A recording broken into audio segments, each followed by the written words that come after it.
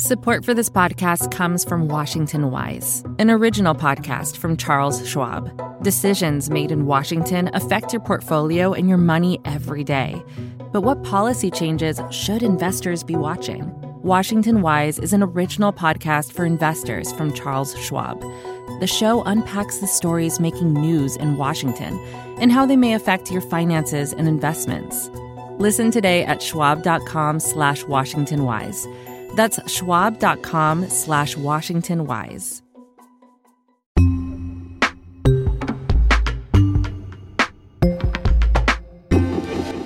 It's Today Explained, but I gotta tell you about something that happened yesterday. Yesterday, a tweet was sold for $2.9 million. $2,915,835.47 to be exact. The tweet was sent at 3:50 p.m. on March 21st, 2006. It said, "Just setting up my Twitter." All lowercase. $2.9 million. $2,915,835.47 to be exact. Mind you, this was the first tweet ever sent. It was issued by Twitter's founder, Jack Dorsey. And yesterday, Twitter billionaire and friend of Beyoncé's husband, as my mom calls him, Jack Dorsey, sold his first ever tweet for $2.9 million. Say it with me, $2,915,835.47 to be exact. Perhaps you're wondering, WTF? The answer is NFT. Non-fungible tokens, or NFTs, are exploding in popularity. It's the latest cryptocurrency craze, think Bitcoin. But instead of holding a coin or dollar, you hold an asset, like art, tickets, music. At a high level, you can think of it as a way of making some kind of digital asset unique. Liz Lopatto, deputy editor at The Verge. There's this artist, Beeple, who just sold an art collage of his for $69 million. Nice. It's a collage of 5,000 individual images made one per day over more than 13 years. I think it puts him among the top 3 most valuable living artists. So it's like Jeff Koons and Beeple and someone else? I think that's right. So I brought my own sound effect button, so let me know if you want me to press it at any point during the interview here. And then you have the Kings of Leon putting out an NFT of their latest album. Like only one person can own their new album? Which, if that's the case, what a favor to society they just did. No, they had a big moment. They're gonna have like 3 kinds of tokens, I guess. One is a special package. One is like live shows with front row seats for life. And a third is like exclusive, like audio-visual stuff. It seems like this is an answer to the way that we've like seen the music industry sort of struggle to deal with streaming, because it's a lot harder to make money on Spotify than it is by selling CDs. Fair. You have the Nyan cat meme, which is like that cat with rainbows that, like, I think its body is like a Pop-Tart. How do you spell it? Nyan. Nyan cat. Nyan cat. Oh yeah, it's like a cute cat that has a Pop-Tart for a body that's sort of got a stream of rainbow coming out of its backside. That's right. That's the one. Are you telling me that this cat just sold for a ton of money too? Yeah, I think it was $590,000. Okay. And then you have the NBA selling like highlight clips on their platform called NBA Top Shots. And what is NBA Top Shot? Here comes LBJ! Basically, it's kind of like trading cards where you have like all the stats for that game and that player and like, you know, this cool clip of them doing a cool move. Usually it's like dunks or a really good block or whatever. And it's specific in its edition so that you can like sell it for some amount of money to other collectors.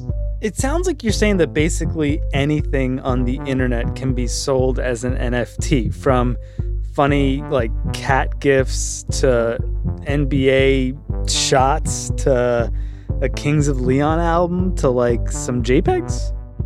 Yeah, that's right. I mean, there are so many other things that I can list because it really feels like there's been a craze for this lately.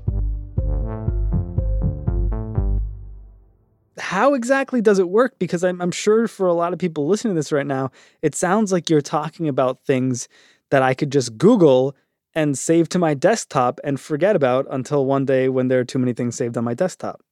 Yeah, that's right. But let's back up a little because I think to understand NFTs, like I need to walk you through some very basic things about cryptocurrency. Cryptocurrency? Yeah, I'm really sorry. Deep breath, everyone. So cryptocurrencies are basically digital cash, and the most popular you've probably heard of, it's Bitcoin. The digital currency created a dozen years ago as an alternative to cash is exploding in value. Elon Musk, the CEO of Tesla, recently bought 1.5 billion of Bitcoin and said his company will accept it as payment for its electric cars. The thing to know about Bitcoin is that it was supposed to be like a way of replacing normal money, but decentralized. So we have like the Fed and Bitcoin does not. And the way that that worked was that there's like this permanent ledger of all of the transactions that take place in Bitcoin, because without that kind of central authority, you need to figure out some other way of having authority. And that way of having authority is called the blockchain. Fun fact, Liz, the blockchain is Today Explains' white whale. So if you're about to explain the blockchain, people are in for a treat. Oh man, that's almost impossible because there isn't actually like an agreed upon definition of what a blockchain is. Perfect. But so this is like a ledger of all of these transactions, right? So like in the same way that like you have papers that document like a horse's lineage. Yeah. If you buy a racehorse, it's kind of like that, except it's permanent. And each individual record that gets added is called the block, and then the group of them are called the chain. So that hence blockchain. Right. And this is all constantly updating on computer servers across the world, as you said, decentralized. And so what is going on is that there's essentially a kind of contract that is being made on the blockchain that points at a digital asset, let's say Nyan Cat, and says, Sean owns this asset, and then there's the URL. That's basically it. The most popular smart contract for this is Ethereum. Although there are lots and lots of other competitors that are also like popping up to support NFTs. And like Ether is the cryptocurrency that uses Ethereum, which is a blockchain. Did I use the words correctly? I think you did really well. Yeah, it's the second most popular cryptocurrency after Bitcoin. So the way people can own the Nyan Cat NFT or the Kings of Leon album as an NFT or Jack Dorsey's first tweet as an NFT is comparable to the way people can own cryptocurrency. Is that fair? Yeah. I mean, in the same way that like cryptocurrency is a digital way of money, like a digital kind of money. This is a kind of digital ownership, right? Like this is a bunch of people recording what everyone owns in the same way that with cryptocurrency, you record what all transactions occurred so that there is a permanent record. Why would anyone want to buy any of this stuff? Can you explain that, Liz? Listen, if you want me to explain human behavior, we're going to be here all day. But I think maybe it's helpful to like think a little bit about ownership, right? Because one of the things about the web is that even if I like download a GIF and put it on my desktop, I don't really feel like I own it in the same way that I might feel like I own a painting that's on my wall, right? Like that painting is specific. It's in a specific place at a specific time. It was like made by a specific artist. And even if the artist made a copy of that painting, that one is still specific, right? And there's no way to do that online until now. And so the idea is that it basically gives you a way to make an online asset unique and allow you to have a sense of ownership. But the only people who seem to be engaging in this form of online ownership are clearly like the super rich, people who can afford to drop $600,000 on a Pop-Tart kitty cat or $69 million on some Beeple artworks or $2.9 million on Jack Dorsey's first tweet. Is this just like a bunch of rich people calling dibs on something that like no one really wanted to own in the first place? I think that there are a couple of things to like discuss here. And like these are all the headline generating ones. So of course they're the ones that are like the record for the most money, right? Yeah. But if you look at something like Top Shot, you see stuff that's trading for $5. It's possible to get in there. It's just not going to make headlines. So there's that. But if you look at sort of NFTs, especially art world NFTs, it kind of seems like a bunch of people who are really invested in cryptocurrency in the online world want to like create almost like a second economy that is entirely online. And so the same way that you see rich people go to like Art Basel, they're buying art as a like a status symbol. That's not the only thing that's happening, but it's certainly one thing that's happening. So will this mean anything for people who aren't rich at some point? I think it already does for some. Like if you take, for instance, an artist, one of the problems of being a digital artist is that it's really hard to make money. If you look at somebody who draws online, like it can be very difficult to get sales. And so I think a lot of artists are viewing this as a way to get paid for their work that didn't exist previously, especially if they're digital artists rather than somebody who like sculpts or paints. That sounds like possibly a positive development. I mean, I think that's why people are so excited. It's always been a problem figuring out how to make money from being a creator online. And this is a problem in the music industry. It's a problem if you make video. It's a problem, you know, pretty much across the board. So like figuring out a way that you can sell this stuff to somebody who wants it is a good way to figure out how to get yourself a payday. And so I think those people are very excited about this.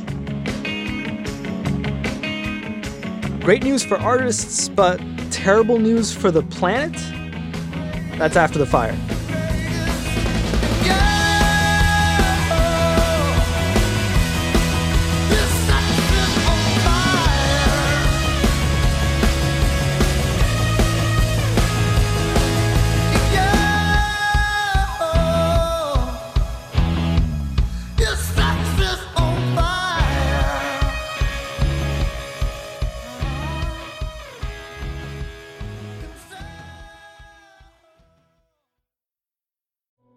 Support for this show comes from Washington Wise, an original podcast from Charles Schwab.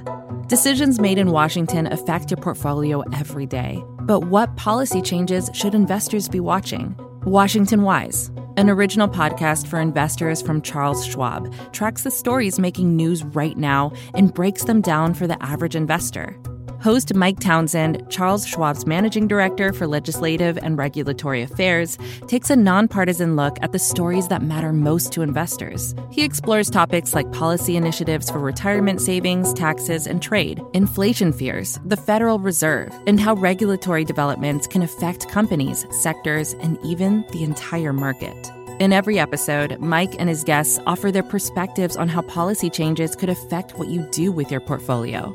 Download the latest episode and follow at schwab.com/WashingtonWise or wherever you listen.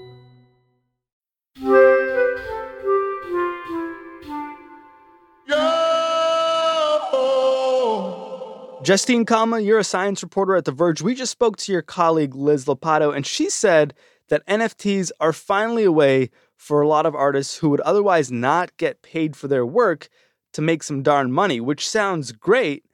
But you wrote a piece for The Verge that says NFTs are terrible for the environment. How come? That's right. So they come at a pretty hefty cost for the planet in the form of greenhouse gas emissions. So that's definitely a problem that is still plaguing NFTs right now. How much energy does it actually take to make and sell and preserve an NFT? So that's still pretty complex. One thing that we should be aware of is that NFTs are bought and sold using different cryptocurrencies. And so they operate on different blockchains, and not every blockchain is the same. Some have way larger carbon footprints than others. But most NFTs at the moment are tied to Ethereum, and Ethereum has a carbon footprint that we know right now.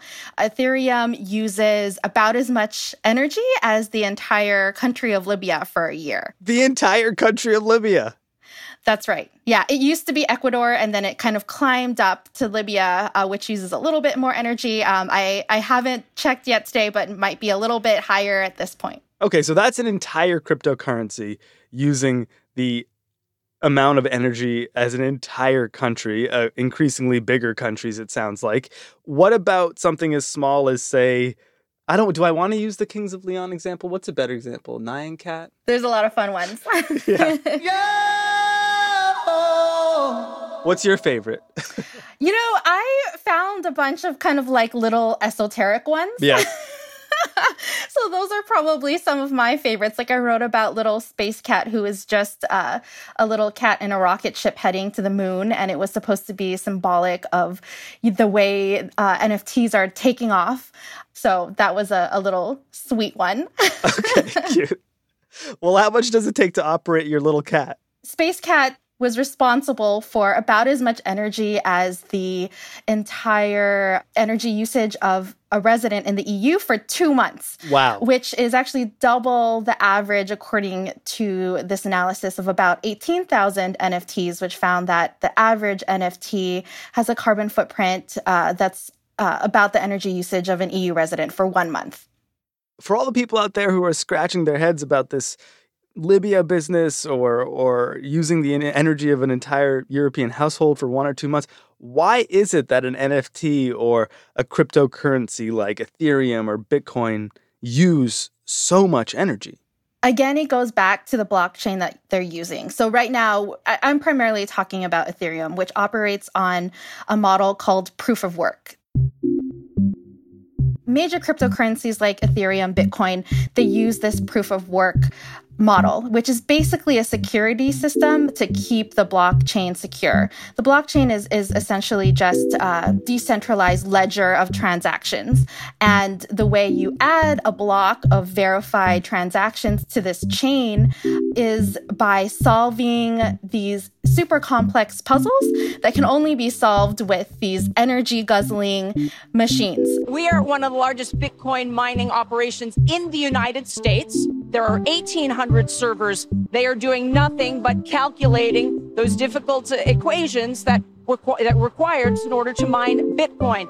They don't store any memory. They don't have a CPU. They have just one specialized chip that's doing this over and over again. It's all those machines that are solving all these puzzles to add these blocks to the blockchain that is generating so much climate pollution, greenhouse gas emissions. So essentially, to legitimize the license or the ownership model of these NFTs, or to legitimize all of the transactions for various cryptocurrencies, all of these computers need to be constantly humming along, solving problems, and that's creating a ton of energy usage. Is that right? That's right. That's exactly right. Is there any way to make this process that is, I guess, increasingly becoming an essential part of our world more efficient? Luckily, there is. And so this is the big argument that a lot of fans of NFTs and cryptocurrencies are making, which is that there are solutions on the way. You can essentially cut down greenhouse gas emissions from NFTs to near zero by switching away from that proof of work model. There are other sort of security systems to keep the ledger accurate that don't rely on those energy guzzling computers solving a bunch of puzzles. And so right now, the biggest alternative is a model called proof of stake. And instead of sort of paying with the huge amounts of electricity that you're using, they just have to lock up some of their cryptocurrencies, and that's sort of their stake. And by locking up their cryptocurrencies, they know that if they fool around, if they do anything fishy, they'll be penalized by losing some of that. Ethereum itself has said that it will eventually move to that proof of stake model. And as one of the experts I spoke to from my story said, when it does that, its emissions will drop dramatically overnight. On the other hand, there are other cryptocurrencies that artists or anyone who wants to buy an NFT can turn to.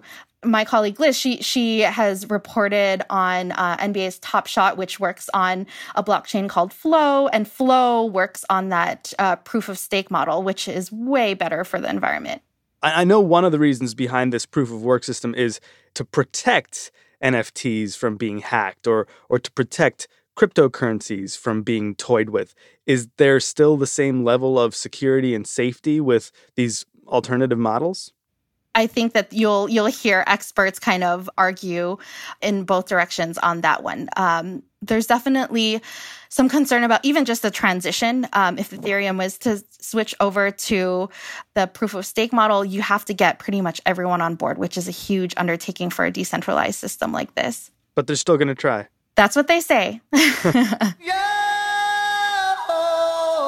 How do the artists feel about this? I mean, it's funny to think of like Kings of Leon as like writing, I don't know, mainstream pop rock songs a year ago and now being like maybe involved in this environmental discussion about the cost of their art. So I don't know about Kings of Leon, but there are plenty of artists that are concerned. You're seeing a huge controversy swirling with, some artists that totally believe that they can offset their emissions, that they can find solutions to make NFTs less harmful to the planet. And so it's not a reason to abandon them. There are others who are totally boycotting and saying this is just wrong.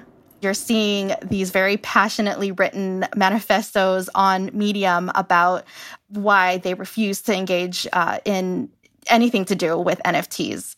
So there's a serious NFT backlash, is what you're saying. Yeah, there's a huge NFT backlash. And I mean, the climate crisis is so urgent. We have very little time to act. We need emissions to fall by basically as much as they fell during the pandemic, but intentionally year on year. And so even if there are solutions on the way in a year or two, that's all time lost that we could be helping to save the planet and save ourselves by not contributing to this climate crisis. And so, that's part of the reason why you're seeing this huge backlash. Are NFTs an easy target because they're new and they sound like playthings for the rich compared to, I don't know, like air travel?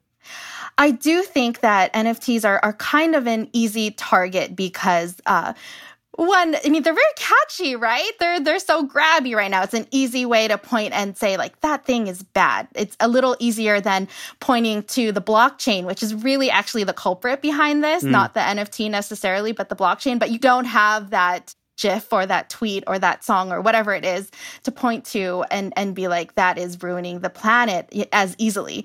And so I think that NFTs and artists have become a little bit of an easier target in this discussion, even though the situation is a lot more complex. So if there's one takeaway here, it's like leave Kings of Leon alone and take it up with Ethereum? Yeah, definitely take it up with the cryptocurrencies. Justine, thank you. Thank you so much. Justine Kalma and Liz Lopatto both write about NFTs and cryptocurrencies at theverge.com. I'm Sean Rameswaram. This is Today Explained. I'm gonna show the way.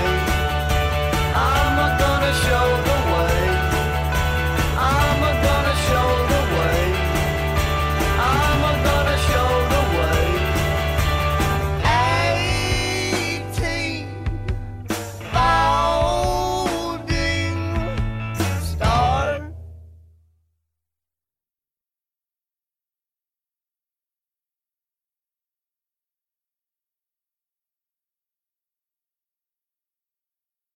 Support for this podcast comes from Washington Wise, an original podcast from Charles Schwab. Decisions made in Washington affect your portfolio and your money every day.